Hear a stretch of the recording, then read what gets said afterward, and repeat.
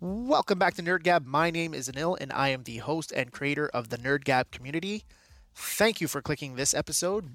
And before I jump right into today's topic, I just wanted to remind you all to follow me on social media for more content that I don't always cover in these podcasts. Now, you can find me on Twitter and Vero at nerd_gab and on Instagram at nerdgab, where the conversations about today's particular topic already has some people really heated. So hopefully I'll see you in the comments where we can chat about all things nerdy. And speaking of heated topics, by now many people have had a chance to see Wonder Woman 1984, or at least hear some of the mixed reviews surrounding the movie just 4 weeks after its release. But before I can actually start talking about the movie, I have to bring up a conversation that I had with a friend of mine who pointed out that my position on the movies that I talk about may not always be clear to those who are listening. So let me dedicate a portion of this episode to clearly state my rating of Wonder Woman 1984. So here goes. After watching Wonder Woman 1984 twice, I can say with absolute certainty that it was a terrible movie. Now, obviously, there are people who liked Wonder Woman 1984 as it has enough to please the simplest of audiences, but there's a lot to unpack here that I'm going to use to defend my position. So, to go a step further, I'm going to say that my biggest problem with this movie is actually the story and the poor approach to writing. As I mentioned earlier, there's a lot to unpack here, but I'm strictly saying that Wonder Woman 1984, for me, was not a good movie. The story was not cohesive, it was all over the place, the performances were not at their best, and the action was plain boring. And most of all, when compared to its predecessor, it fails in comparison. One can even say it wonderfully fails.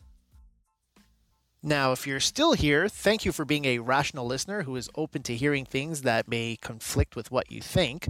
And I promise to list most of my issues with the movie, and at the end, maybe I can provide a new perspective for you, or at the very least, it will make you feel more confident about your own ideas about the movie.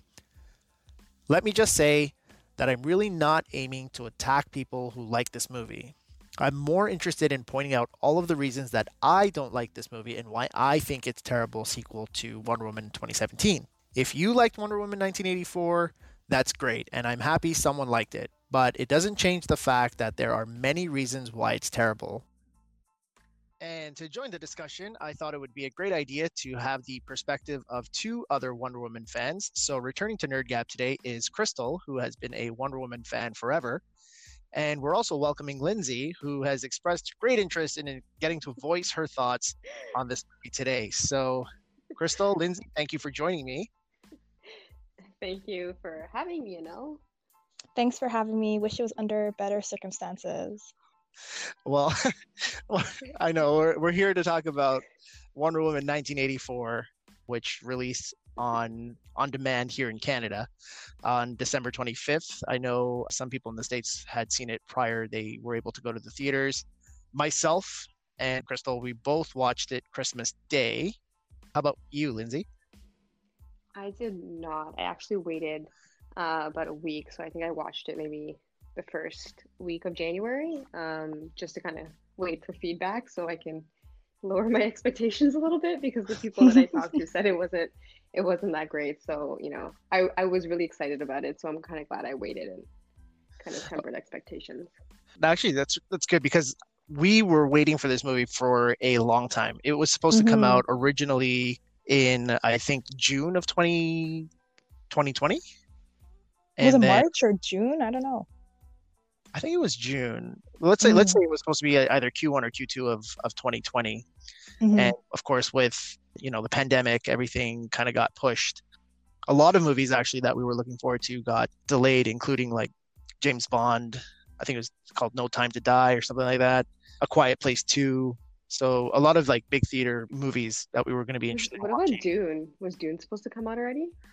I don't know if it was supposed to come out. I know it got pushed back. I'm not sure if it was in the production that got pushed back or in the release. But yeah, like a lot, even things that were not being released got pushed back just because production-wise, like we were supposed to get closer to Robert Pattinson or Matt Reeves' Batman was supposed to be coming out a little earlier this year. I think it got pushed back to maybe the end of the year or maybe even 2022. I'm not too sure. But yeah, we were waiting for Wonder Woman 1984 eagerly since they announced that they were doing a sequel, because as much as the first one was great, like I was hoping that we would get to see them raise the bar for the second movie. So I guess that leads me into one of my questions that I had for both of you, which was, what were your anticipations like for this movie after seeing Wonder Woman 2017? Why don't we start with you, Lindsay? Well, first of all, I really liked the first one. I think most people can agree it was really well done, and because there's not a lot of female superheroes out right now, it was really, I guess, a new thing that they discovered there. So I was kind of looking forward to the second one, kind of matching expectations that was set forth by the first one. But definitely did not work out that way. I think maybe they kind of missed the mark on a lot of things there. Yeah, I would agree with that. How about you, Chris? Okay, I watch this trailer religiously, like every single day. Like the amount of times I listen to the soundtrack on Spotify, seeing her in that golden suit, I was so excited. I'm like, yes, we're gonna get this fight. I know Gal Gadot is not pregnant anymore, so I was expecting and anticipating a giant fight. And we all know how that went. Yeah, I know. I was going to talk about I'll talk about the fight in a little bit, just because as you guys know, I watched it twice, so I was able to, on the second viewing, kind of nitpick a little bit more. I remember first time I watched it, I messaged or spoke to you, Chris, and I was like, within the first 10 minutes, I absolutely was not feeling this movie. Yeah. You're like, I'm not sure about it. Yeah, he was like, I'm not sure about it. I'm like, give it a chance. See, it was the first 10 minutes for me that was like, okay, we're going somewhere, we're going somewhere with this. And then all of a sudden it just did not. It was almost like the filmmakers knew, we're going to give you a little bit of an action sequence here, and we're going to make you think that this is going to be the pace of the whole movie, but then we're going to disappoint you severely at some point, So that's kind of what they made it seem like it was going to be filled with action, filled with lots of action, lots of excitement. The music was so pumped up for like the trailer. I was expecting so much. Yeah. Okay. So let's talk about that trailer for a sec. Okay. So we're talking about the trailer that features the Blue Monday soundtrack by Orgy. It's a little remixed, or it's like revamped. It's got the beats. It's like hinting at a lot of like, that trailer had us guessing. And I remember speaking to a couple other people, and we were like, they're building it up for some big heartbreak, because as we see in that trailer, Steve Trevor comes back, and at that time we didn't really know much about how they were going to bring him back. So that trailer, I watched it a number of times too, and I know my family, they were really hyped coming off of watching Wonder Woman 2017, and that trailer just built the anticipation for that movie, and it was supposed to be like this big summer blockbuster.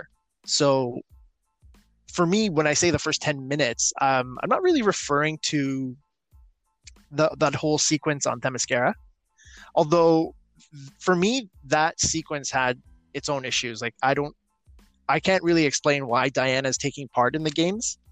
Did you guys have an issue with that? Yeah, because she can do whatever she wants. They're like, oh, it's only for like the bravest of warriors, blah blah blah blah. And I'm like, okay, she's like 5 years old. Why is she participating? She's taking a spot from someone. I didn't. You know what? I didn't even question it. I was like, yeah. I know. I enjoyed it. Don't get me wrong. I enjoyed it because that was probably the best scene in the whole movie. But like. Yeah. I don't know why it was happening. Like, was it a holiday for them? Like, okay, yeah. So, okay, here's my thing. Okay, so she in the comics, and maybe I should clarify. I'm a big DC fan, but when it comes to the comics and where they're drawing their inspiration from for the movie, I don't have a lot of exposure to Wonder Woman. I have maybe 3 Wonder Woman stories that are just standalone Wonder Woman graphic novels. Everything else that I have that is Wonder Woman, it's usually a tie-in with something else. So she's either it's either a Trinity story, or it's her and Superman, or her Batman and Superman and the Justice League. So I don't have a whole lot of where they would have drawn inspiration from, but I do know one specific thing from her origin, which they actually draw on for the animated movie, which is when she takes part in the games. Or the trials, I forget what they call it. She actually does it in secrecy, without her mother knowing, and she bests all the other Amazon warriors by beating them in the games. And there is a number of like challenges and obstacles that she does. This one seemed more of like a race, like an obstacle race, which was okay, but it just made me think, listen, you have this whole island of Amazonian warriors who are basically just preparing themselves to get beat up by Steppenwolf in the future. And they're bested by this little girl who, you know, we learn later on she's the daughter of Zeus and Hippolyta. So she has natural gifts that would give her better ability. But come on, you're telling me these other Amazonian warriors they couldn't best her in like some parts of the obstacle course? Like That's true. Yeah. I don't think they were, yeah. And the thing is, I don't think they were thinking about that like critically, maybe when they put the scene in, because I think it was just to meet the ends of the meaning behind it. You know, you can't achieve things by lying. It has to be through honesty, and that kind of like sets the tone for the whole movie or whatever lesson they're trying to impart on viewers there. So I think that was probably maybe the groundwork of why they wanted to include that scene, without actually thinking, why would this child be, you know, running around and partaking in this with a bunch of older, probably more capable women? I don't know. Yeah, I see, and that would make sense, right? Because you can have that lesson be taught to a child, whereas if it were an older Diana trying to learn that lesson, it would be kind of awkward that she didn't already have that understanding already. So yeah, I understand why they went with a younger, but then why make it the games? You know, like why not make it some other, you know, some other facet of her youth that she would have come across, you know, wanting to have something that she didn't actually earn or wasn't through the means of truth. Right. And maybe it's just the whole thing of action. And I actually heard that Patty Jenkins had to fight Warner Bros. I don't know if fight's the right word, but I've heard that she was very adamant about having that scene included in the movie, and they were not. So I'm not sure. I can see that it needed to be there because they try to tie back to it later on at the end of the movie, but for me, it didn't deliver. Like the lesson she learns there in that movie, in the beginning, isn't really about what she's talking about at the end of the movie. Because if you think about it, what she tries to do is she tries to win the race because she's competitive, right? And they don't really explain what winning the race or winning that obstacle will do. Like, do you get to be like, do you get to be like the Queen's guard? Do you get some sort of like recognition amongst ranking? Like, is there a ranking or something like that? Like, it doesn't really tell you why she's so eager to win, but we want her to win because we identify with her drive and her like what she resorts to try and win. But at the end of the movie, when she's giving the lecture, she's talking to people about, you know, achieving things through truth. Like the things that you want, you can't attain them through means of like deception or lies. Yeah, but like we're talking about people who may have wished for their child not to die. Yeah, or like world peace or something. Who knows? Yeah. So like I don't know. I guess it didn't hit the part. It didn't hit the mark for me. It didn't tie back to that scene. It just sort of felt like they were.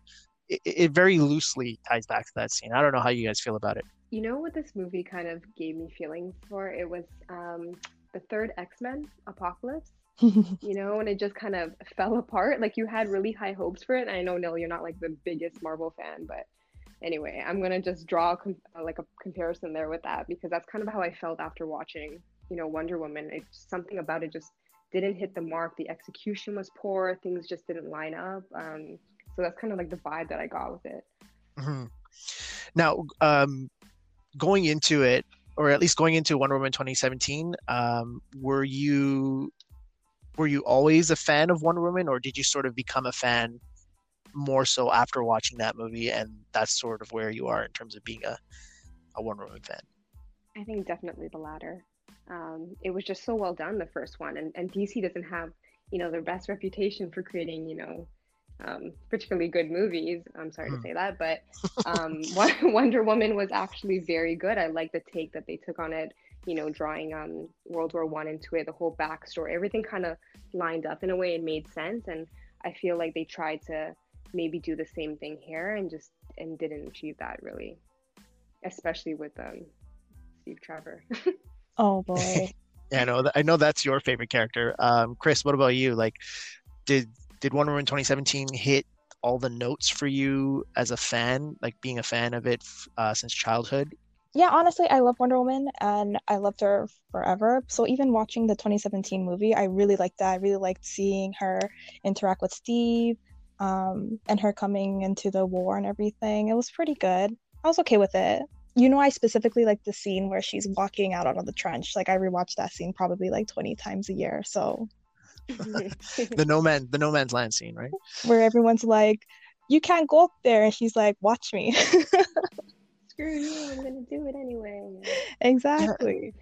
I mean, like that's something that I wish they had taken and run with a little bit more in Hmm. the second movie. I understand the context, or at least the setting is different.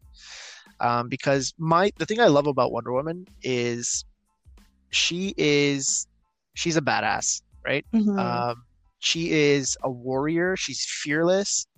I love that she can basically like toss Superman around in the comics, at least the ones that I've read. She's badass enough to pretty much stand up to him, and he might actually be afraid to take her on in a fight, just because she won't back down, even though he possesses all these magical powers and abilities. She would still put up a big enough fight, and I like the warrior aspect of Hmm. her, Hmm. right? And I think Yeah. Wonder Woman 2017, they hit on that warrior note so much because like she charges into battle, right? She charges Yeah. into that scene. She leads them into the village that was overrun by the Hmm. enemy soldiers, and she like demolishes them. Like she I think she head puts a tank. She lifts a tank. She like, Yeah. Yeah. oh man, she goes through a wall. It was amazing. And that comes The, back from her roots, right? Like she's from that island bred of like warriors, mhm. what they were trained to do from young. So you expect that. And then you go into this new movie and it's like she's like, "Teehee, I'm, a business lady just doing my job." Yeah. Also, it feels like her identity is kind of like Watered it's a bit down. tied up. Yeah, it's a bit tied up with her yearning for Steve in a way, Hmm. and Yeah. Hmm. her strength kind of gets overshadowed by that emotion. I think that she carries throughout the film. Hmm. Or Yeah. it's like her desire to be a warrior is like watered down or Hmm. mixed into society now. And I feel like when they were writing this, they probably thought like, let's stray away a little bit from like the whole warrior aspect and kind of focus on other things that make her strong, which is, her heart. Of course, she has the biggest heart of any character in the main Justice League, because she always wishes for, the prosperity and like the good of man, because she's all she's heard growing up is stories about how man has become like the destruction of the world. So she represents like that compassion and that belief that they can be good, which in Batman versus Superman at the end, she pretty much says, like for 100 years I walked away from man because all I saw was like death and destruction. Hmm. But then we know that's not true, because in 1984 she's over here in shopping malls saving like little girls and stuff. Yeah, and daylight too, like just just walking around in her costume. So I don't know. Do you guys remember that? Do you guys fondly remember Sam Raimi Spider-Man with Tobey Maguire?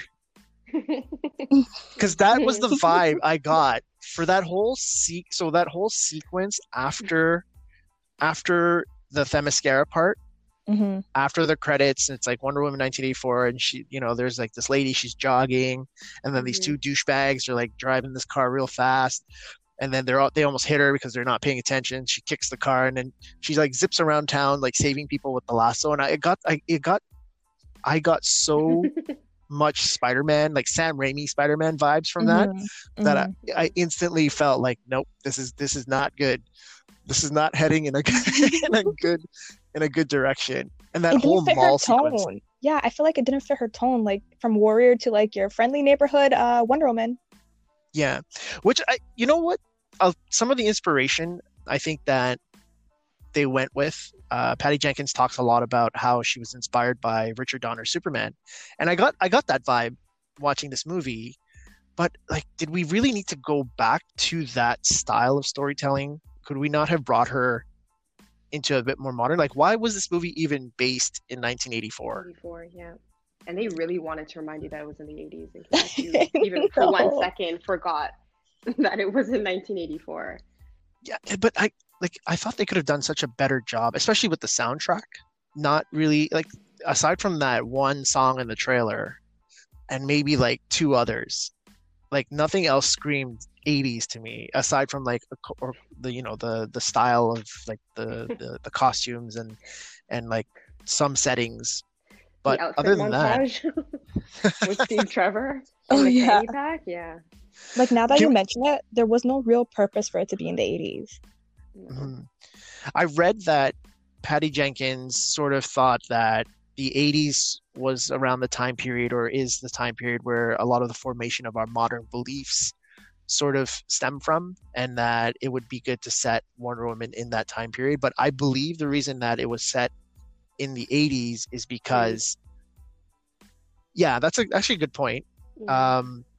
I didn't consider that, but I think one of the reasons why I thought they would have gone with the 80s is because they wanted to keep it away from the main DCEU as much as possible, and Mm. Bruce Wayne and Clark Kent would not have existed or not have been formed at that point. You know what I mean? So there would be no Yeah. reason to have them referenced or referred to in this Mhm. movie. But yeah, that whole mall sequence, it was very off-putting for me. Like, why would there be a black market in the back of a jewelry store at the mall? Why would Like, someone why- who's trying to rob a jewelry store then pick up a kid, try to like throw them over? Like, did you- why? Yeah. Like, like he just kept saying like, I'm not going back. Well, you have now Made confirmed that- that you're yeah. going back to jail. You've drawn attention to yourself, sir. There is no turning I back from know. this. You have a kid dangling over a railing at a mall, yeah. Oh my god. So with that whole like mall sequence, one of the things that I was questioning while watching the movie, as you know, I've made like a huge list of questions, because all this movie does is make you ask questions and not answer those questions. So I guess we can start talking about some of the performances. As you know, Pedro Pascal is having a pretty good few years now with his just coming off of The Mandalorian, of course, playing Maxwell Lord in this movie, and then Kristen Wiig playing Barbara Minerva, aka Cheetah. What did you guys feel, or how did you guys feel about those performances? I mean, I think they did well with what they were given. And I think, the character of Maxwell Lord kind of encompasses that whole 80s feel, that need for greed. I think that's probably why they said it there too, because that's his whole story, like wanting more, wanting to achieve more because of his upbringing. He didn't achieve what he wanted to when he was younger. So I think the story that they gave him, the character that they crafted for him, he did the best that he could with it. And any kind of shortcomings was not, from him. I think Kristen Wiig also did very good with what she was given, although her character, I think it kind of fell off for me towards the end a little bit with her. I Mm. wasn't How about sure you? that, yeah. How about you, Chris? No, I felt, well, I don't know about Pascal. Honestly, like, I'm like, did he really love his son? Like, I didn't even feel a connection between him and his son. I don't know if that's because of the script or because of the acting, but I didn't care for it. I think Lindsay's right. Like, they did the best they could. But with Kristen Wiig's character, oh my God. I look at her and all I think about is like Bridesmaid or some kind of rom-com or some kind of, something that'll make you laugh. I look at her and I don't feel anything scary. I don't feel a threat. I don't know why she was casted for this role. I don't know. Sometimes we get to a point where we start to question, or we instantly hate a casting decision. That was me I'll for be Kristen Wiig. Yeah. I'll be the first to admit that when I heard, Heath Ledger was cast as the Joker, I'll admit the first time I heard that, I was not happy. And What about I Robert was- Pattinson? So getting to that, So after watching Dark Knight and Heath Ledger blowing my mind away, and I Mhm. openly admitted to everyone that I was absolutely wrong.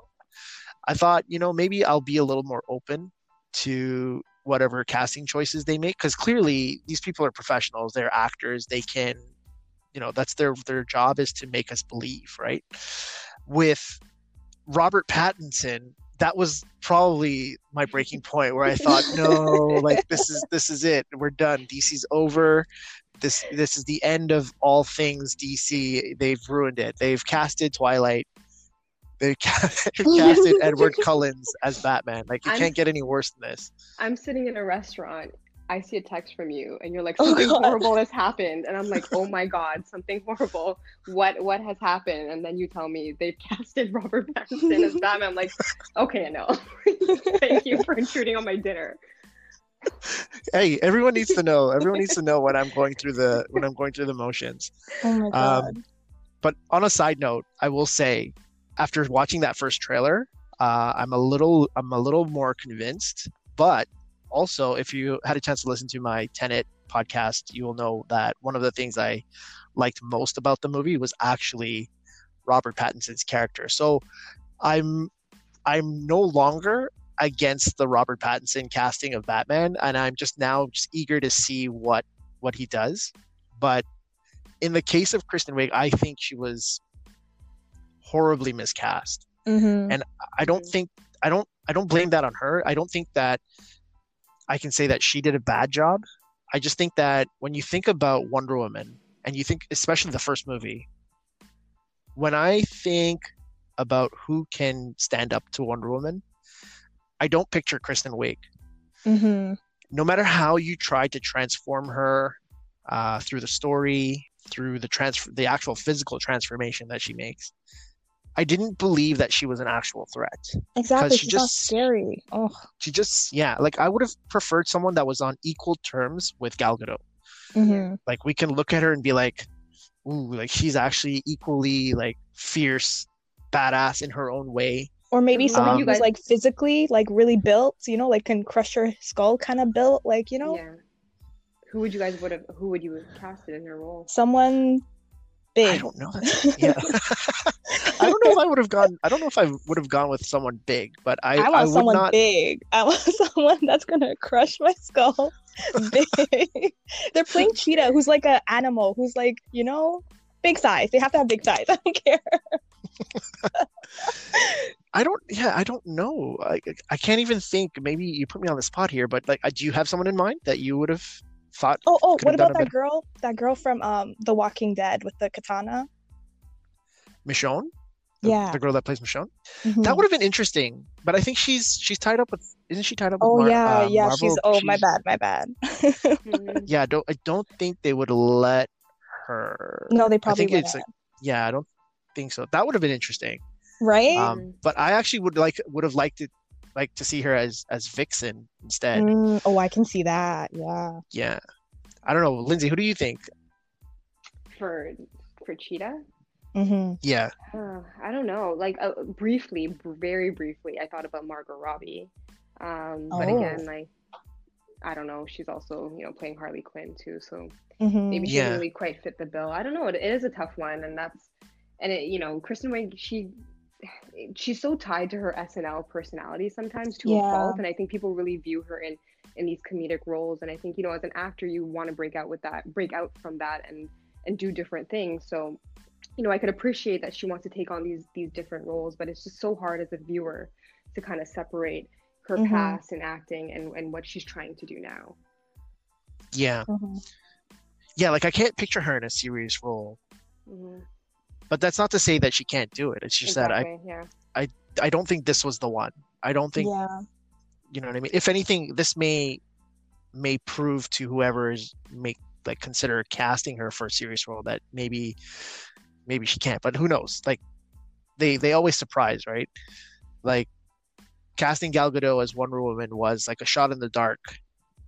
When she auditioned for the role, she didn't even know it was Wonder Woman that she was auditioning to play. So Mm-hmm. She's that so was good. like Oh, she's so good. I think think that we was- get. You know what I think it is? I think it's because she's so pretty that we And kind of forget. tall. aside from like her life being kind of like a Wonder Woman story, right? Like she Yeah. was like a supermodel at one point. She like has her hands in a lot of the politics in her home country. I believe she was in the military or something like that, or she served some. So like yeah, like, there are traits there that she can rely on, like experience wise, to bring to the character. But Kristen Wiig, I did not believe it. So and it just bothered me. It was like in the very beginning of the movie, she plays the character she is all the time, right? Like she's this goofy character, and she's got the same like Clumsy. stuttery, yeah, clumsy. The lines are stuttery, and it's like she's doing her normal thing. And then when she transforms into this bad girl, you know, The I just didn't eyeliner. buy it. The eyeliner, the outfits. I didn't buy it. It didn't sell me on like yeah. And like, why would she be bad, or why would she be mean to the only person that was nice to her? You know what I mean? Like everyone else was a dick.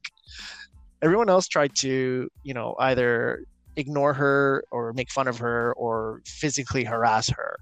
Hmm. Why would she be like a complete ass to Diana, who was the only friend she really had? Like, why? Like, is And I this don't, a girl thing? yeah, Like, you know, and I don't know if that's like a problematic message. Is that a problematic message that Exactly. women can't, you know, work together without having some sense of rivalry, you know? Like the two powerful women can't work together or be civil to each other for some And then reason. why So did I don't she know if, go out and buy yeah. a whole wardrobe within that week? Like, what was happening? the whole thing about the dreams, is it the Dreamstone, or I know it's called the Chaos Crystal or something like that, or Chaos Stone, which by the way is not something that Wonder Woman actually comes across throughout the stories in the comics, from what I know. It's more I forget who the character is that actually interacts with it the most, but it does exist within the DC lore. But the whole thing about the stone is that it's supposed to take something that is your most valued thing in exchange for what you wish for, right? So we're saying that her most valued thing, or the thing that that was the best about her, was her personality. But no one liked her personality to begin with. So it's like, because Diana says to her, it's like, what is it costing you? And I'm like, well, she's less of a nerd now, I guess. Which is so Is that bad. yeah, I don't know. And They I made still it I have seem... Sorry, what were you saying? yeah, no, I was gonna say that I just have so many problems with the stone itself, because Maxwell Lord knowing about the stone, and I don't know if you guys like saw my Twitter post that I posted on Instagram. I had this back and forth with a fan of the movie who No. absolutely yeah. loved the movie, and No, but please. it actually I posted that conversation midway through thinking it was over, but it ended up going even Oh my longer God. than what I posted. And the gist of it is, I asked the question, you know, why does Maxwell Lord know about the stone? How can you explain why he knows about the stone when no one else knows about it? And the response from that particular person, and in general from people on these forum boards and in online, is that he knew about it through his, you know, try to get rich quick schemes, right? But it doesn't explain how him knowing about it, first of all, we find out that he's broke, right? We know that he has no money. He's pretty much leading everyone on this like belief that he's this well-established oil tycoon, right? But without the money, you can't drill, you can't operate, you can't have regular operations. Okay, they kind of explain how he gets the money through Simon Stagg. Stagg is another character from the DC lore who's like a business person. He's also sort of a bad guy. So he gets into business with Stagg. That's where he gets his money from. Fine. But you're telling me that you know about the stone. So, Lindsay, you learned that there's this stone that if you get your hands on it, it may grant you all the things that you desire, right? Mm-hmm. Are you going to have this stone shipped to some black market store in a mall that you have to then go and pick up yourself, or are you gonna like Mhm. have some specific way of getting it to yourself, like a team or something like that, He's too off the broke. records? Oh my God, is that what it is, man? Like, is that what it is? But then it still doesn't explain why he knows about it. You know what I mean? Mhm. Because Diana, who's 500 years old at the time this movie takes place, doesn't even recognize it when she holds it, right? It's Mhm. not until Even she sees the inscription. Yeah, go even ahead. Barbara, who's like a PhD, who has like 3 PhDs and God knows what, doesn't even recognize it when she holds it and looks at it either. Hmm. Yeah, because they both say it's like this nothing stone. It's just some Mhm. worthless value. It's like worth $75 or something like that, right? Mhm. And then Maxwell Lord knows more about it than they do from scripture and from text. These are all things that they sort of plant on his desk as how they explain why or how he knows about it. Mhm. But it doesn't explain how, though. It doesn't explain how he knew about it, how he was able to get his hands on it, why he didn't just go pick it up, why he would even have it in his name, because that's how she draws the connection, right? Mhm. Because she looks at the receipt and it's the same as his name on the card. I'm like, how is it convenient? Mhm. Isn't it just convenient that he would order it and it would be in his name? But yeah, I mean, like the whole wishing thing, when you think about movies that involve that whole magic of wishing, there are some rules to it, right? They establish the rules of how wishing works. But there don't seem to be clearly defined rules for this wishing stone, because I know. Even Aladdin had rules, like.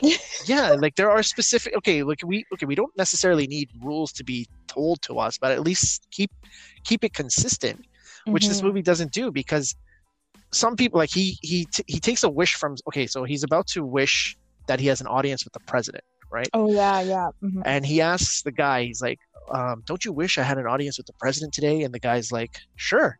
And then it didn't happen. He's like, wait, did I already grant you a wish? He's like, yeah. I think the guy asked for a car or something like that. But then in the plane, he's able to give Barbara another wish. Yeah. And I'm like, well, if you're projecting this message out to the world that they can have all of their desires, aren't those people going to just wish for 100 things at once? Like everyone's going to Mhm. wish for multiple things. Mhm. So there's no clearly defined rule about the wishing thing. Okay, wait, about then- his character. Why didn't he just wish for a success? Like, why did he wish to become the wishing stone? How did he even know that was going to work? How would he know that he wouldn't just become a stone?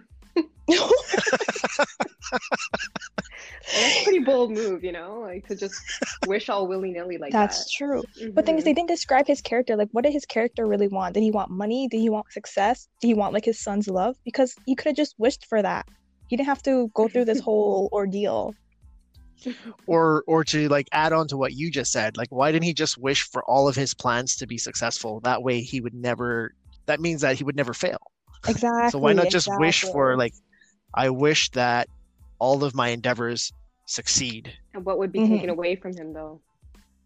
What was taken away from him? His His health? You know son's still what they alive. could have done? They could have done something where it's like his wishes cost him his son or something. You That's know what what I I'm mean? saying. That's what I'm Yeah. saying. I thought that's what they were building up to, because we really had no reason for this kid to be there. And this kid is left alone a lot in this movie. Mhm. But he finds him at the end, out of nowhere, in an open Out of the area. forest. Yeah. Yeah, okay, so take it, because we're jumping all over the place, but that's fine. I love this conversation. So take in mind, okay? He's on a military base somewhere in like a small island or something like that. Mm-hmm. His son is somewhere back in Washington.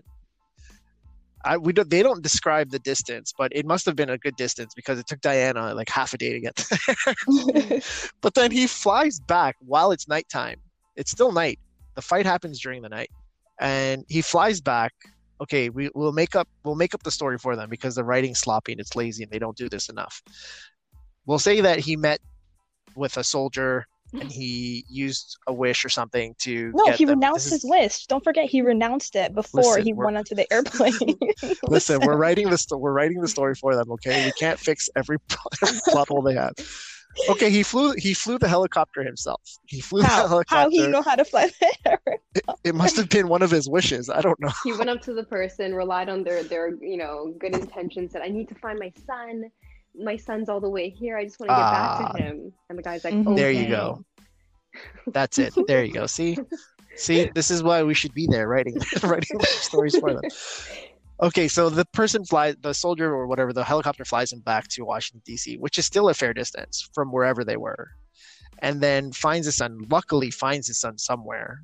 But then that whole reconnecting and, the I have to tell you something, and, I'm not a good guy. And then the son's like, it's okay, Dad, I still love you. And I'm like, but why? There's no reason for this kid to love him. He's been left alone so many times in That's this what I'm movie. saying. They try to build like a relationship to make you feel something, but there was nothing to feel. Yeah, there wasn't much backstory there. There was no connection.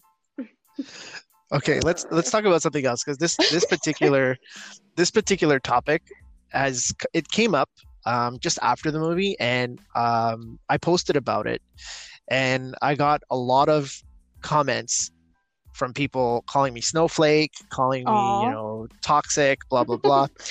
Okay, so this topic is, how, and I want to hear from both of you. So, like, how do you guys feel about the way Steve Trevor is brought back? Okay. Oh, I hate that. Okay, let's go. Okay, Chris, you go. Okay. This stone has such power. You're telling me it can't bring back a soul and materialize a body? hmm It has to kidnap another man's body unconsciously? Where did that man's soul go? Like, where was that soul? Where did he go? What happened to him? When he woke Yeah, up, was he dead? Yeah. Didn't Does his he family remember care? anything? You have a What about job his to go job? to? Yeah, exactly. Like, how does that make sense? Like, you're just gonna time out one soul and put another soul in that person's body? Where does the other soul go? So what is your overall thought there, Crystal? Is like your question. You're asking all these questions, but like, how do you feel What I'm about it? trying to say is there's no answers. I know there's no answers to these questions. It doesn't make sense. Forget about society, okay? Forget about all that consent and all those issues. It doesn't make sense practically. Why couldn't the stone just materialize his body? Like, why? Or why couldn't he just been a vision that she, Ooh, that would have been cool. Like if she looks where into she- mirrors and that's where like she sees him. Yeah.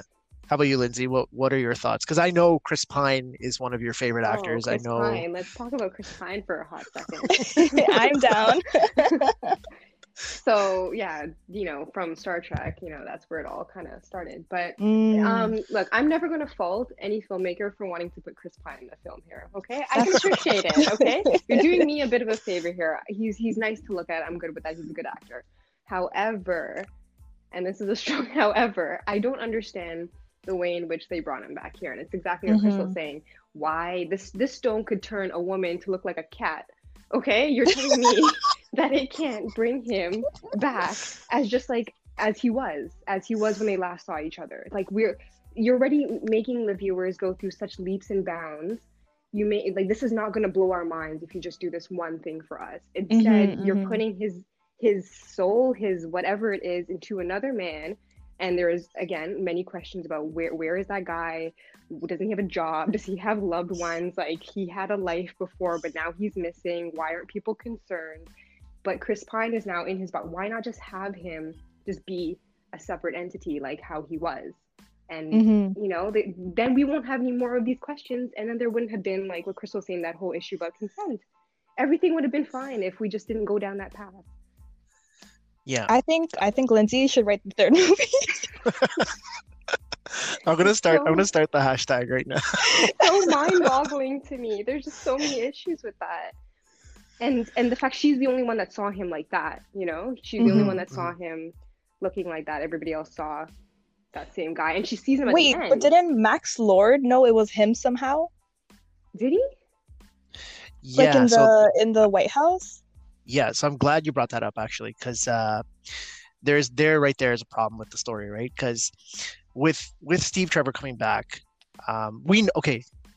we're audience members. We know why he was brought back. He was brought back deliberately to be that emotional connection for Diana, so that she has to go through like this hard decision, right? We like before we even knew what the story was and we saw him in the trailer, we knew there was something up, right?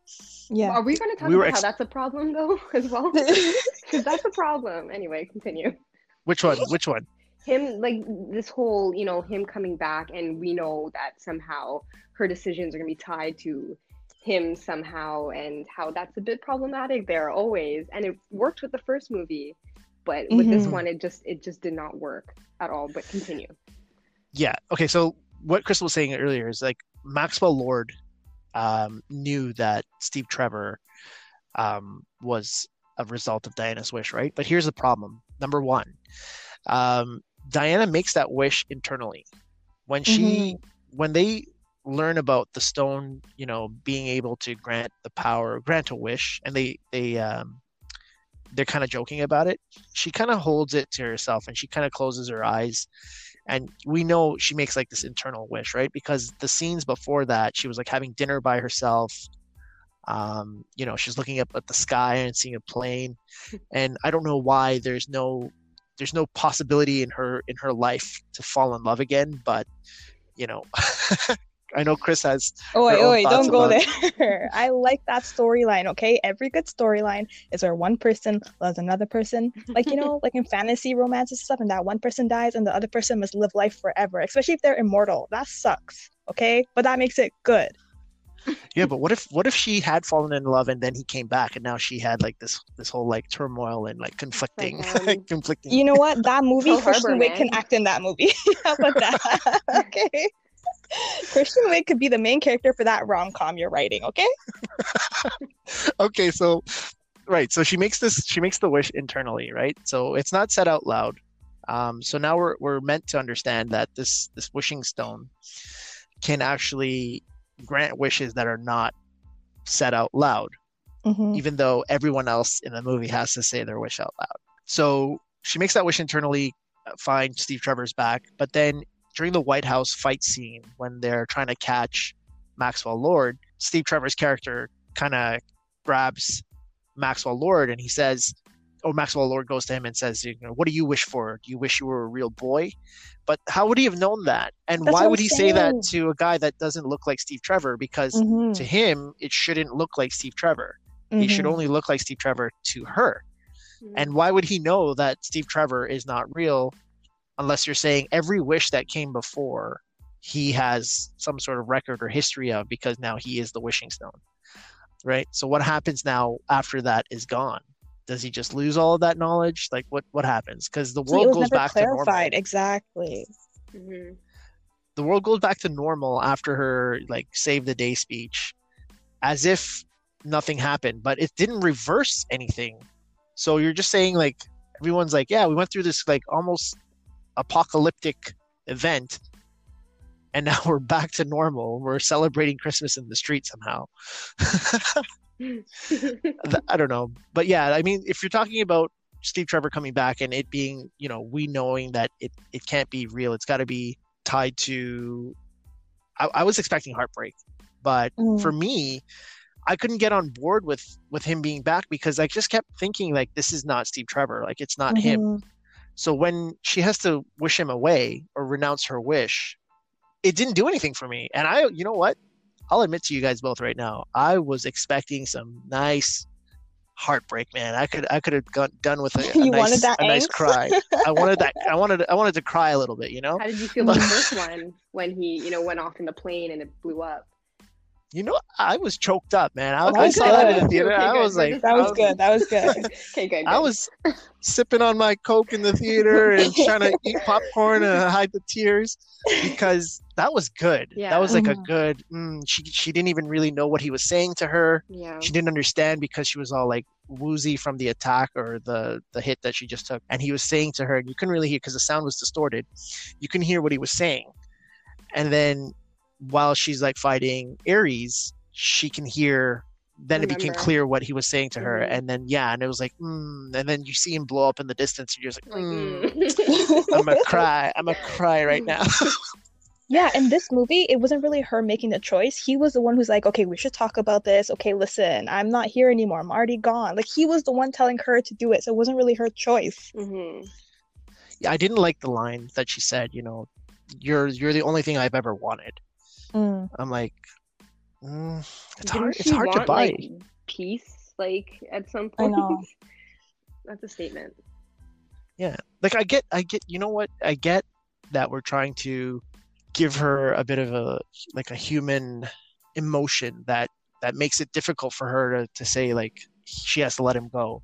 But when you remember like, okay, they only spent tops 2 weeks, maybe 3 weeks together in the first movie. I believe that they could have had something then, and then her having to let him go, or him being taken away from her in that movie means that whatever affection she had or attachment she had to him is a serious loss. But I didn't feel it in this movie. I really didn't feel it. When he was gone, especially the way they did it with it being off screen. Yeah. It just didn't do anything for me. Hmm. But Well, what I was don't the think point of her like renouncing the wish and then putting on the armor and then going to fight? But like, did she even fight? No, she didn't need her power, so she didn't need to renounce her wish. Okay. Yeah. So with Steve, right? They do the whole fish out of water thing where it's sort of like role reversal, where it's yeah. like in the first movie he's introducing her to the world and teaching her how to like interact with other people and how to talk, dress, whatever. And then she's doing that in this movie, which is funny, right? But how long can you really do that until it becomes kind of weird? And the parts where it got me is actually where he says, he was going to ride the bike to get to her, but he couldn't figure out how to get it to work. And it's clearly an exercise bike. The problem I had with that, and I had to look it up, this is after watching the movie a second time, is actually exercise bikes were created, or the first one surfaced back in like the late 1700s, which would have been way before the First World War. So you should have no question about what an exercise bike or exercise bike was. And this is my whole thing about, drawing kind of like the parallel with X-Men Apocalypse, is that when they first did, I think it was like Days of Future Past, the scene with Quicksilver, and that was like, everyone thought that was like such a funny scene. It was so good. And they tried to replicate it in the next one, in X-Men Apocalypse, and it just felt too forced. It was like, you guys know you had a nice thing there going with the first one. Now you're trying to do it again. And I feel like with Wonder Woman, there are some like sequences where it's like, oh, you're just trying to replicate it here, and it's not going to hit the mark. Yeah, and he did a good job at doing that whole fish out of water scene, because it was, for me, it was probably the best part with him, because everything else that he's in the movie just seems like he's tagging along, but he's not really doing anything. Sorry, nothing. No, go ahead, say. What were you gonna say? Nothing. No, go on. We hear it. Yes, go ahead. I know she's probably thinking about that scene on the trucks where he's just like punching dudes. Oh my god. Yeah, and then where they try to make you believe that he could fly a jet. Oh yeah. From knowing how to knowing how to fly a biplane in the 1900s, which clearly, apparently, it's the same thing. So if you can ride a bike, you can pretty much ride a motorcycle, is what they're saying. What did you guys feel about that Cairo scene? Useless. What was the point of going there? Yeah. Yeah, like, they went there for 2 seconds and then they came back. So for me, I was talking to you about this, Chris, and I was saying, if we cut that out of the movie, because the whole point he goes there is to acquire the oil industry from that prince, that oil tycoon, because we saw that he had like a little bit of a jealousy complex when he was looking at the magazine, and that guy was called like the king of oil or something like that. So yeah, that kind of makes sense that he would go there, but keep in mind, at this point in the movie, he's already acquired so much, right, that he's probably already far past this guy in terms of wealth. But yeah, if you're one of those type of personalities, which they don't really illustrate that well, if you're one of those type of personalities that you can't let it go, you need to have it all, then yeah, he would go there, right? But did you need the whole sequence where they're chasing him, by the way, out of luck? in the whole of Cairo. Mm-hmm. Out of luck, they just happen to be driving down the same road that he's going past, and no one's questioning how that's even possible. But anyways, they do meet up on the road, and then there's that whole action scene, which was underwhelming for me. That was an action scene? Wow. I didn't mind it, but maybe that's just like a testament to, the fact that there wasn't much in the movie to begin with. So Mm-hmm. I mean, in the first movie, she flips open a tank. In this movie, she can't even kick the truck over. Like, okay. It's so underwhelming for me. I was like, okay. Like, oh, okay, she saves a kid. Congratulations. That kid could have rolled over 2 centimeters and saved himself. Mm-hmm. Oh yeah, so there were the kids playing in the street. Yeah. While the trucks were like heading towards, and she's like worried that he's gonna kill the kids, right? There was nothing to indicate about his character that he is that type, that he's that kind of guy that would kill kids, right? But then she it was a cool thing. Like he shot the rocket, and then she lassoed the rocket, and then it carried her far enough to get close enough to save the kids, right? But then when you see the trucks approaching, they actually split. I know. Right? They could have if they were that type, they could have just run right into her. Okay, she might have been like a rock to them, right? Because of her powers. But I think at this point in the movie, they were trying to illustrate that she was losing her powers. So it was a challenge. But keep in mind, she couldn't kick 2 trucks apart. That's what I'm saying. We're like a scene before that. She kicked the truck.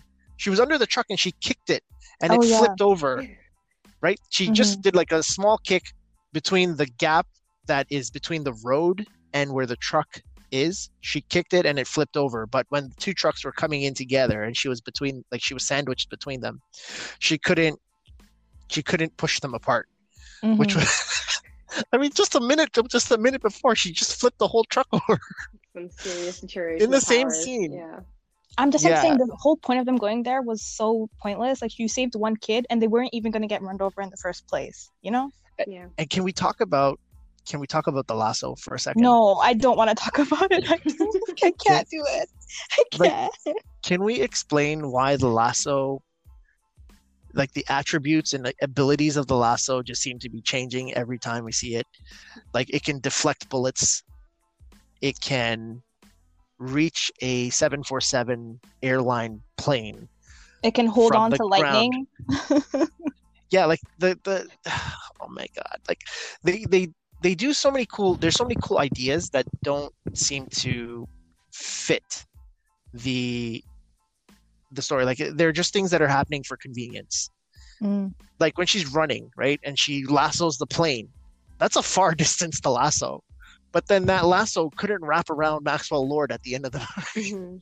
I know. because it was windy. Or what about that scene with her and Barbara going round and round? Like, I don't know what. It really felt terrible. With the lasso? Oh my god. That was the worst. Why did the fight scene have to be in so well, because of the special effects. That's usually, so whenever that happens, it's usually an indication that they've spent their budget elsewhere. And they either didn't have enough to, or not, I shouldn't say didn't have enough, but they weren't able to deliver on the type of special effects that would have been required to make that scene any better than it could have been. That's the thing. It's the big scene at the end that kind of, it's the biggest scene of the whole movie. Exactly. Some money for that. But like that whole fight, and this is the part. Yeah, this is the part where I think I had already been off the movie at about 10 minutes in after, the whole Sam Raimi Spider-Man stuff. But by the point that we get to this fight, which I felt like there was a missing scene, because when Barbara turns into Cheetah, it happens off screen, first of all. When she encounters Diana, we don't even know if she's happy with the transformation, because they don't tell you, or they don't really show you much reason to believe that people who make a wish and their wish is granted, that they're unhappy with the results of their wish. You know how, like, you guys ever watch Leprechaun? Or I want to say it's like Nightmare on Elm Street or something like that, where they like make a wish, but then the way it's granted to them is in a very like backhanded way, and it's like, oops, like you didn't specify exactly what you meant. So I think the guy. when she makes the Sorry, go on. No, I was saying the Yeah. guy who I remember some character or whatever. He was having an argument with a woman, and he's like, "I wish you'd drop dead," and then she actually dropped dead. I think it was like maybe the only character that had some semblance of regret after making a wish, probably in that movie. Mm-hmm.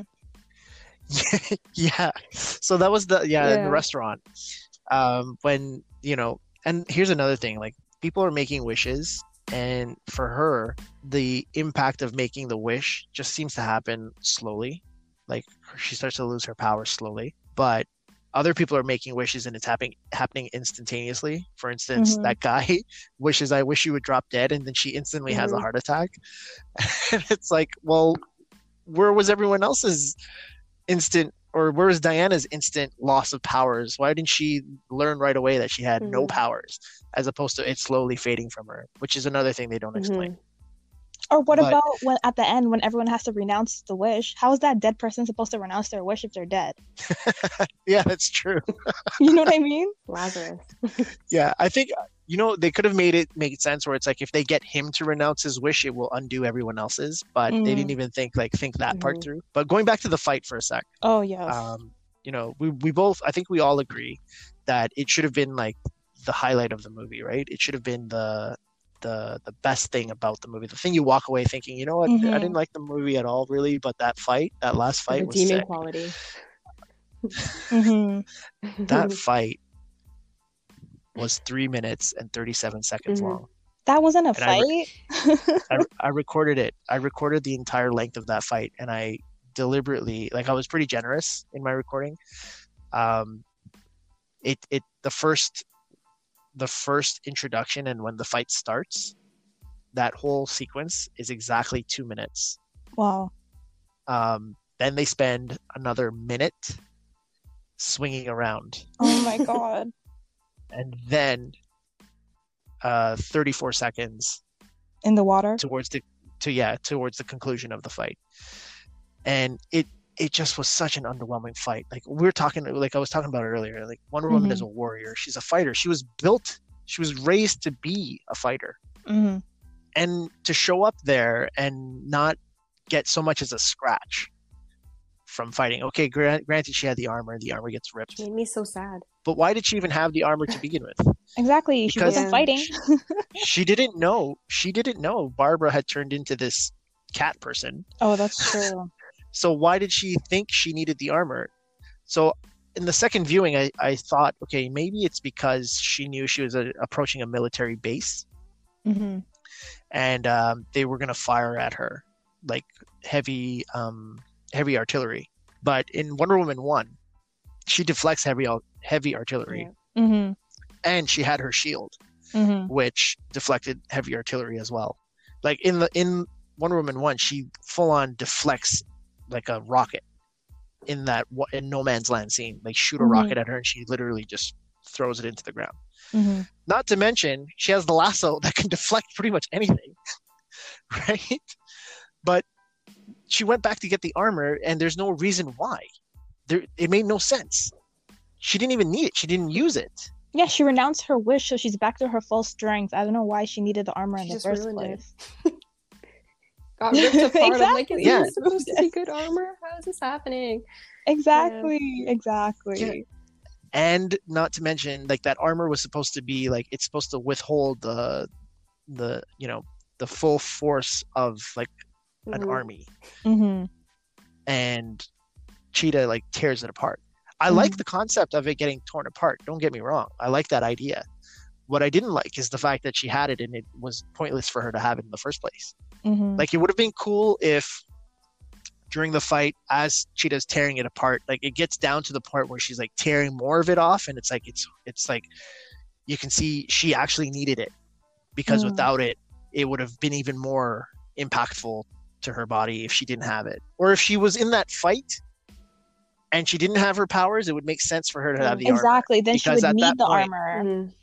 Yeah, because at that point, let's say Steve Trevor hadn't been wished away yet, and in that finale, she would have had to do it. Mhm. And then you could have ended the movie with it being like, Mhm. you know, Mhm. but then we end the movie with her meeting the guy. Right? She meets the guy who she's basically been wearing as a sex doll throughout the whole thing. Oh no. Right? Not saying that no one's gonna complain about being Gal Gadot's sex doll, but I'm saying she meets the guy and she pretty much gives him the look, right? She's like, yeah, I've been there. Like, you know? And the poor fool doesn't even think to like try and hit on her, right? Because he's a good guy. He's the only good guy in the whole movie aside from Steve Trevor that doesn't try to hit on her.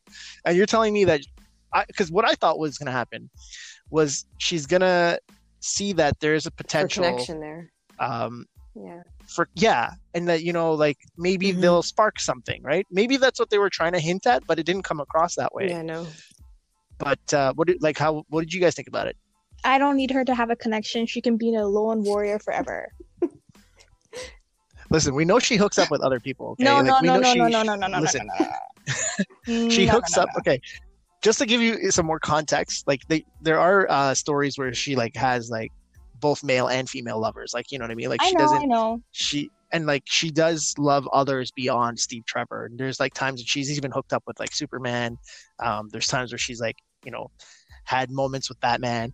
So it's like, but there are other characters. Just right now in this, you know, Warner Bros. Universe, she's gonna be forever alone, and I'm fine with that. I'm chill with that. That's okay. Yeah. So Lindsay, you said that you watched it like in the beginning of the month. Did you have a chance to talk to anyone else after seeing it? Yeah. Just, you know what? No, I didn't go into in depth with people, but just try to gauge their reaction after. I was talking to my cousin, and it was just kind of general consensus. It was not good. It didn't meet anybody's expectations. It wasn't even at all like the first one. It just, this is the first real discussion. I think I'm a little bit traumatized by it that I'm having about it now. And how about you, Chris? So I talked to my friends about it, and my friend's also a pretty decent fan of Wonder Woman, but in general, she's not a big fan of superhero movies. So she does like Wonder Woman, but not movies in general. And her first question about this movie was, why did they show all the superficial wishes? Like, why didn't they show the wishes where people were wishing for their kid to survive? They were like ill, or people wishing for world peace. And wouldn't those wishes cancel out other wishes? And I have to sit back and really think. I'm like, you're so right. Because everyone in this movie was wishing for missiles, or to be a king, or to have $1 million. Oh yeah, that brings me to one of the points I forgot to mention. You're welcome. Yeah, so tell me something, Lindsay. You're the president of the United States, okay? You've got this secret, I think they call it Star Wars project. I think that's what they refer to it as in the movie. You've got this secret like communication device that you're working on in the event that you need to communicate with all Americans or all people in the world, or whatever the case. Are you going to have billboards of this thing sitting in the White House for like literally every person to see? Definitely not me, but you never know with some administrations. Oh my God. Because you understand that if someone was smart enough to say, hey guys, you know, this is like a top secret thing, we should like probably put it in a closet somewhere. This movie doesn't have a story. Or what about the issue of like the president wishing for missiles instead of, you know, world peace? Yeah, and was that a play on the Cold War a bit? Because I think it was a little bit, because there's so many like subtle things that they were trying to like suggest in this movie. A lot of people are drawing parallels between Pedro Pascal's character and, you know, Donald Trump, and you know, some of the things that are going on in the world in terms of politics and things like that. But I didn't get that. I didn't draw that from the story. But I saw that scene and I was just like, this is so dumb. Like, if this is, and first of all, like the White House, there are rooms like I from other shows that we've seen. Of course, I've never been to the White House. I'm sure that they wouldn't have, you know, war strategy stuff just out in the open for anyone to see. Like, I'm sure this would be in some bunker somewhere, you know, and the like war generals are like sitting there and like really pondering whether it's you know, a tool that they should use or not. But man, I only had a chance to speak with a few people. One of my friends, we got into a heated debate about like the whole fact that like I pretty much just seem to shit on all these movies when they come out. But it's usually from a place of being upset that this is what they were able to produce, knowing that they have so many resources, so many things to draw on. It's usually just an anger that comes from the fact like you could have done anything and this was the story you chose to tell. Like, what was the purpose of us seeing this movie? What was the story about this movie that was needed? Nothing, apparently, because even Batman couldn't find records of any of this happening. That yeah, there's that. But then like the whole message of the movie, you know, about, because I saw one person saying like it's an allegory for like the turmoil that we live in today, and you know, it's meant to reflect positivity in the world. And I'm like, not really, because the person lecturing was willing to forego one person's life for her own happiness. So you're already conflicted in your messaging. I know we spent like the last hour pretty much shitting all over this movie, but like I feel like I have to do. I don't. Great job, guys! Like, wait.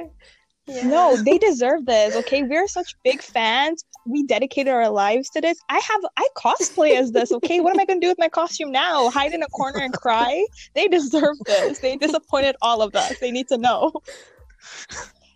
So that being said, was there anything good? Like, did you at least have, you know, one thing that you liked about it, or was there just so much that you hated about it that it overshadowed? Yeah, Diana in that white dress. Ooh. Oh, the one she wears to the party. Yeah. Oh yeah, that was nice. That was nice. Chris Pine? I don't know. How about? We're reaching for straws here. You know what? So when I finish watching a movie, or if I'm about to buy a movie, I usually think about some standards. And one of the things that I consider is it should have at least 3 things that I like. If there are 3 things that I like, I can justify adding it to my collection.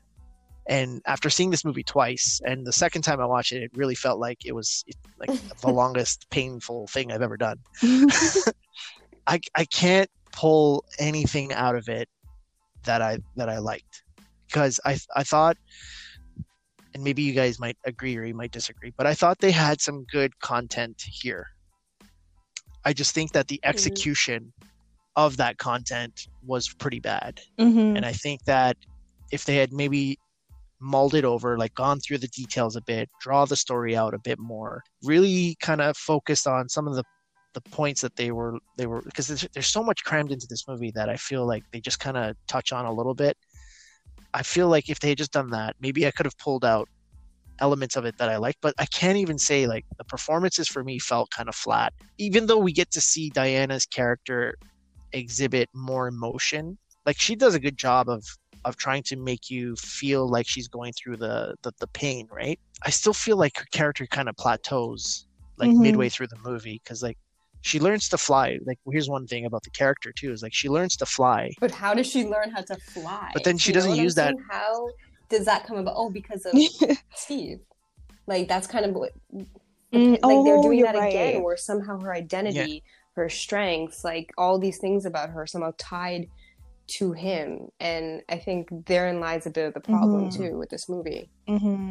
I know, she's a warrior. Like, she's supposed to be able to do all these things by herself. Like, this is what she was trained to do since she was born, you know? Like, how does she even learn how to make the jet invisible? Yeah. That too. But no, like the whole, like, I still think that she did a good job at trying to bring more emotion to the character. Very rarely do we see like a sequel top the first one, right? Like, it was such a surprise that like The Dark Knight was actually better than Batman Begins. Like, there's so many movies that have sequels that just drop the ball, right? But then they end up finding their way again by the third movie, or at least they make amends for it, right?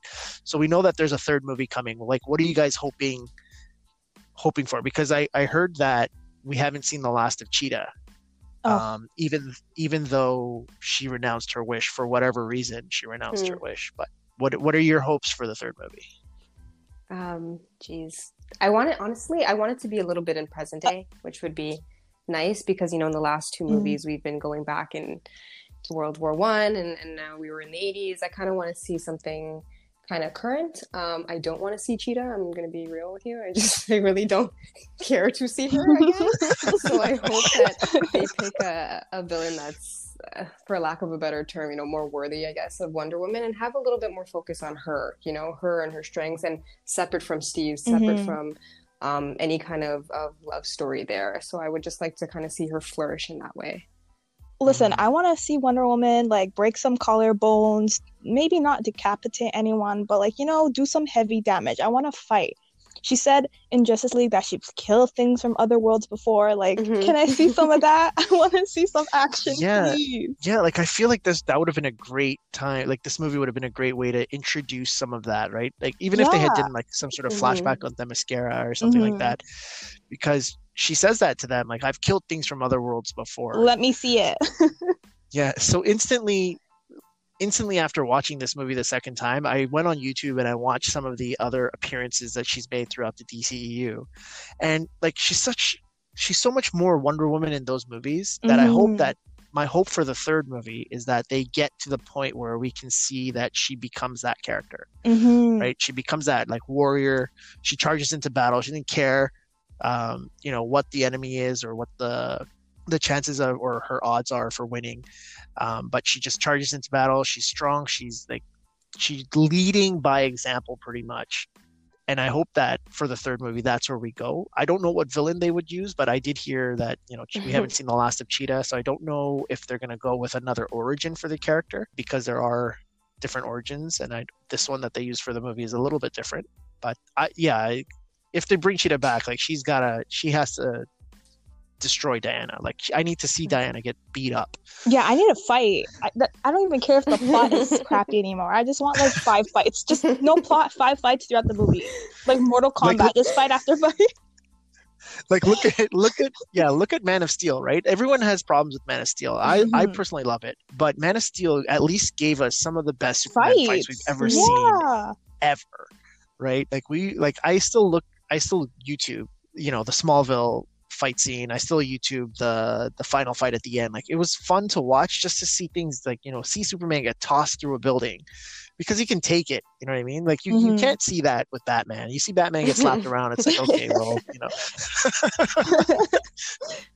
That's the thing too. Wonder Woman can take it. She can take bullets. She can take rockets. She can take all of this. She's a warrior. She's gonna get back up and she's gonna fight.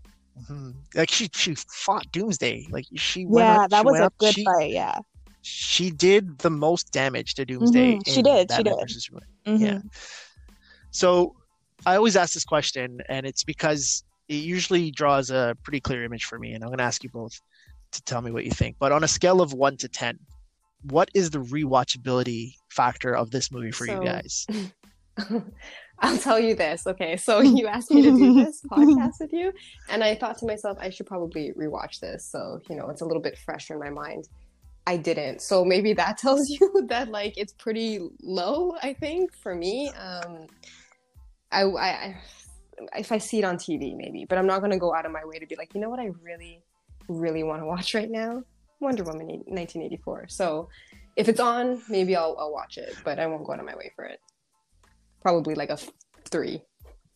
How about you, Chris? No, I watched this movie twice on Christmas Day because I waited up to see it, and then I watched it again with my family. And let me tell you, I can go my whole life without watching this movie again. My whole life, That being said, I mean, I'm probably in the same boat as you. As far as rewatchability goes, it's really low on my scale. I have better chances of watching the entire MCU movies than I do of watching Wonder Woman 1984 again. And that's really hard for me to say because as you guys know, I'm a diehard DC fan, and I love their characters, and I think their characters are amazing, especially these 3, Superman, Batman, and Wonder Woman. I'm that conflicted that I don't even know if I'm going to be buying this movie when it comes out on on Blu-ray just because I can't justify putting it on my shelf. And that's gonna be up. You know what? The honest truth is, I'm probably gonna buy it, but No, don't do it. Listen, I haven't worn any of my winter clothes with Wonder Woman like merch on it because I feel shame. Okay. Maybe I'm curious to buy it just to see what the special features are, just to get in the mindset No, or don't do it understand to yourself. what they That's were torture. thinking. What you're describing is torture. All right. Well, I think that ends it for me. I pretty much got through all of the speaking points that I wanted to bring up about this movie. Were there anything else that you guys wanted to sort of mention or get off your chest now that we've spent an hour talking about it? All right, then I guess we will end it here.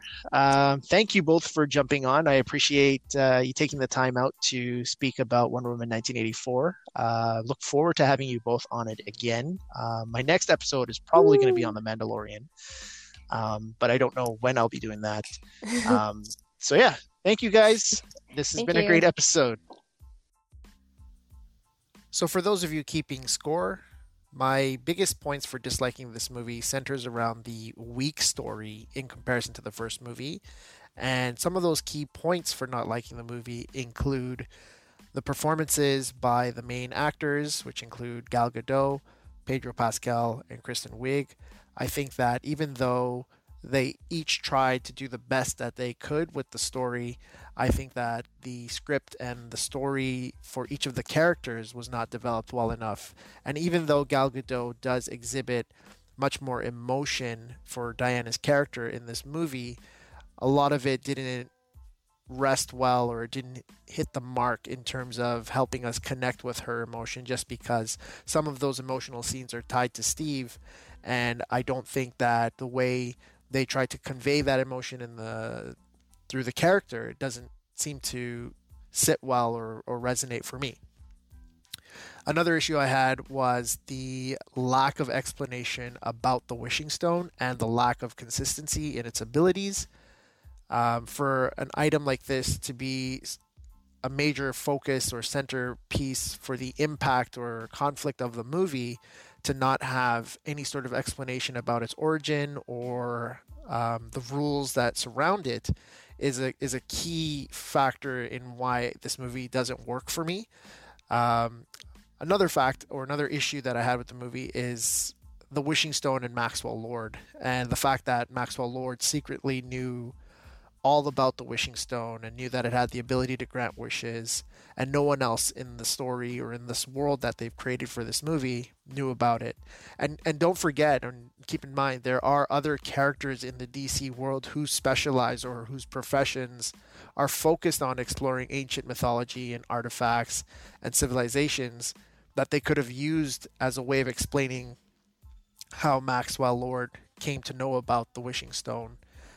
Or they could have even done like a flashback. They could have tied in, the wizard from Shazam. They could have tied in Hawkman. They could have tied in Hawkgirl. They could have tied in so many other ways to tie the crystal to modern day. I think they just did not flesh out the story in that regard, and that is one key factor for why the movie doesn't work. And then another issue, and I think more people than just me had an issue with this, which is the way they chose to bring Steve Trevor back into the story. Having him be a spiritual embodiment of someone else.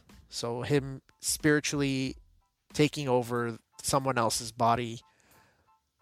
It doesn't click well, I think. And I think it doesn't give you the sort of feeling that or impact that they thought it would when she has to let him go, because we're always thinking that this person is not Steve Trevor. Like, the person Steve Trevor is not Steve Trevor. Like, once he goes away, that person will continue existing, but he was never really there to begin with. So we can't get on board with him coming back into the story just because we're always reminded of the fact that it's not him.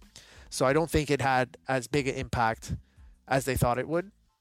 And then, as with any superhero story or any superhero movie, if you don't have memorable or amazing action sequences, or at least a great final confrontation between the protagonist and the antagonist, you're going to drop the ball. So Wonder Woman 1984 is that one of those movies that did not have memorable action sequences. It's definitely going to be one of those movies that I will forget throughout the years, and I'm most likely to not go on YouTube and search one of the fight scenes from this movie just because they were kind of lackluster and not amazing. So those are some of my main points for why this movie missed the mark and why I think it'll be easily forgotten. But like I said, if you like the movie, that's great. Either way, I'd love to chat with you about it. So be sure to follow me on Twitter at nerd_gab and on Instagram at nerdgab. And if you visit any of those two pages, there's a link in the bio that will lead you to the other ways that you can support NerdGab. So I hope to chat with you soon about all things nerdy. Thanks for tuning in. Take care.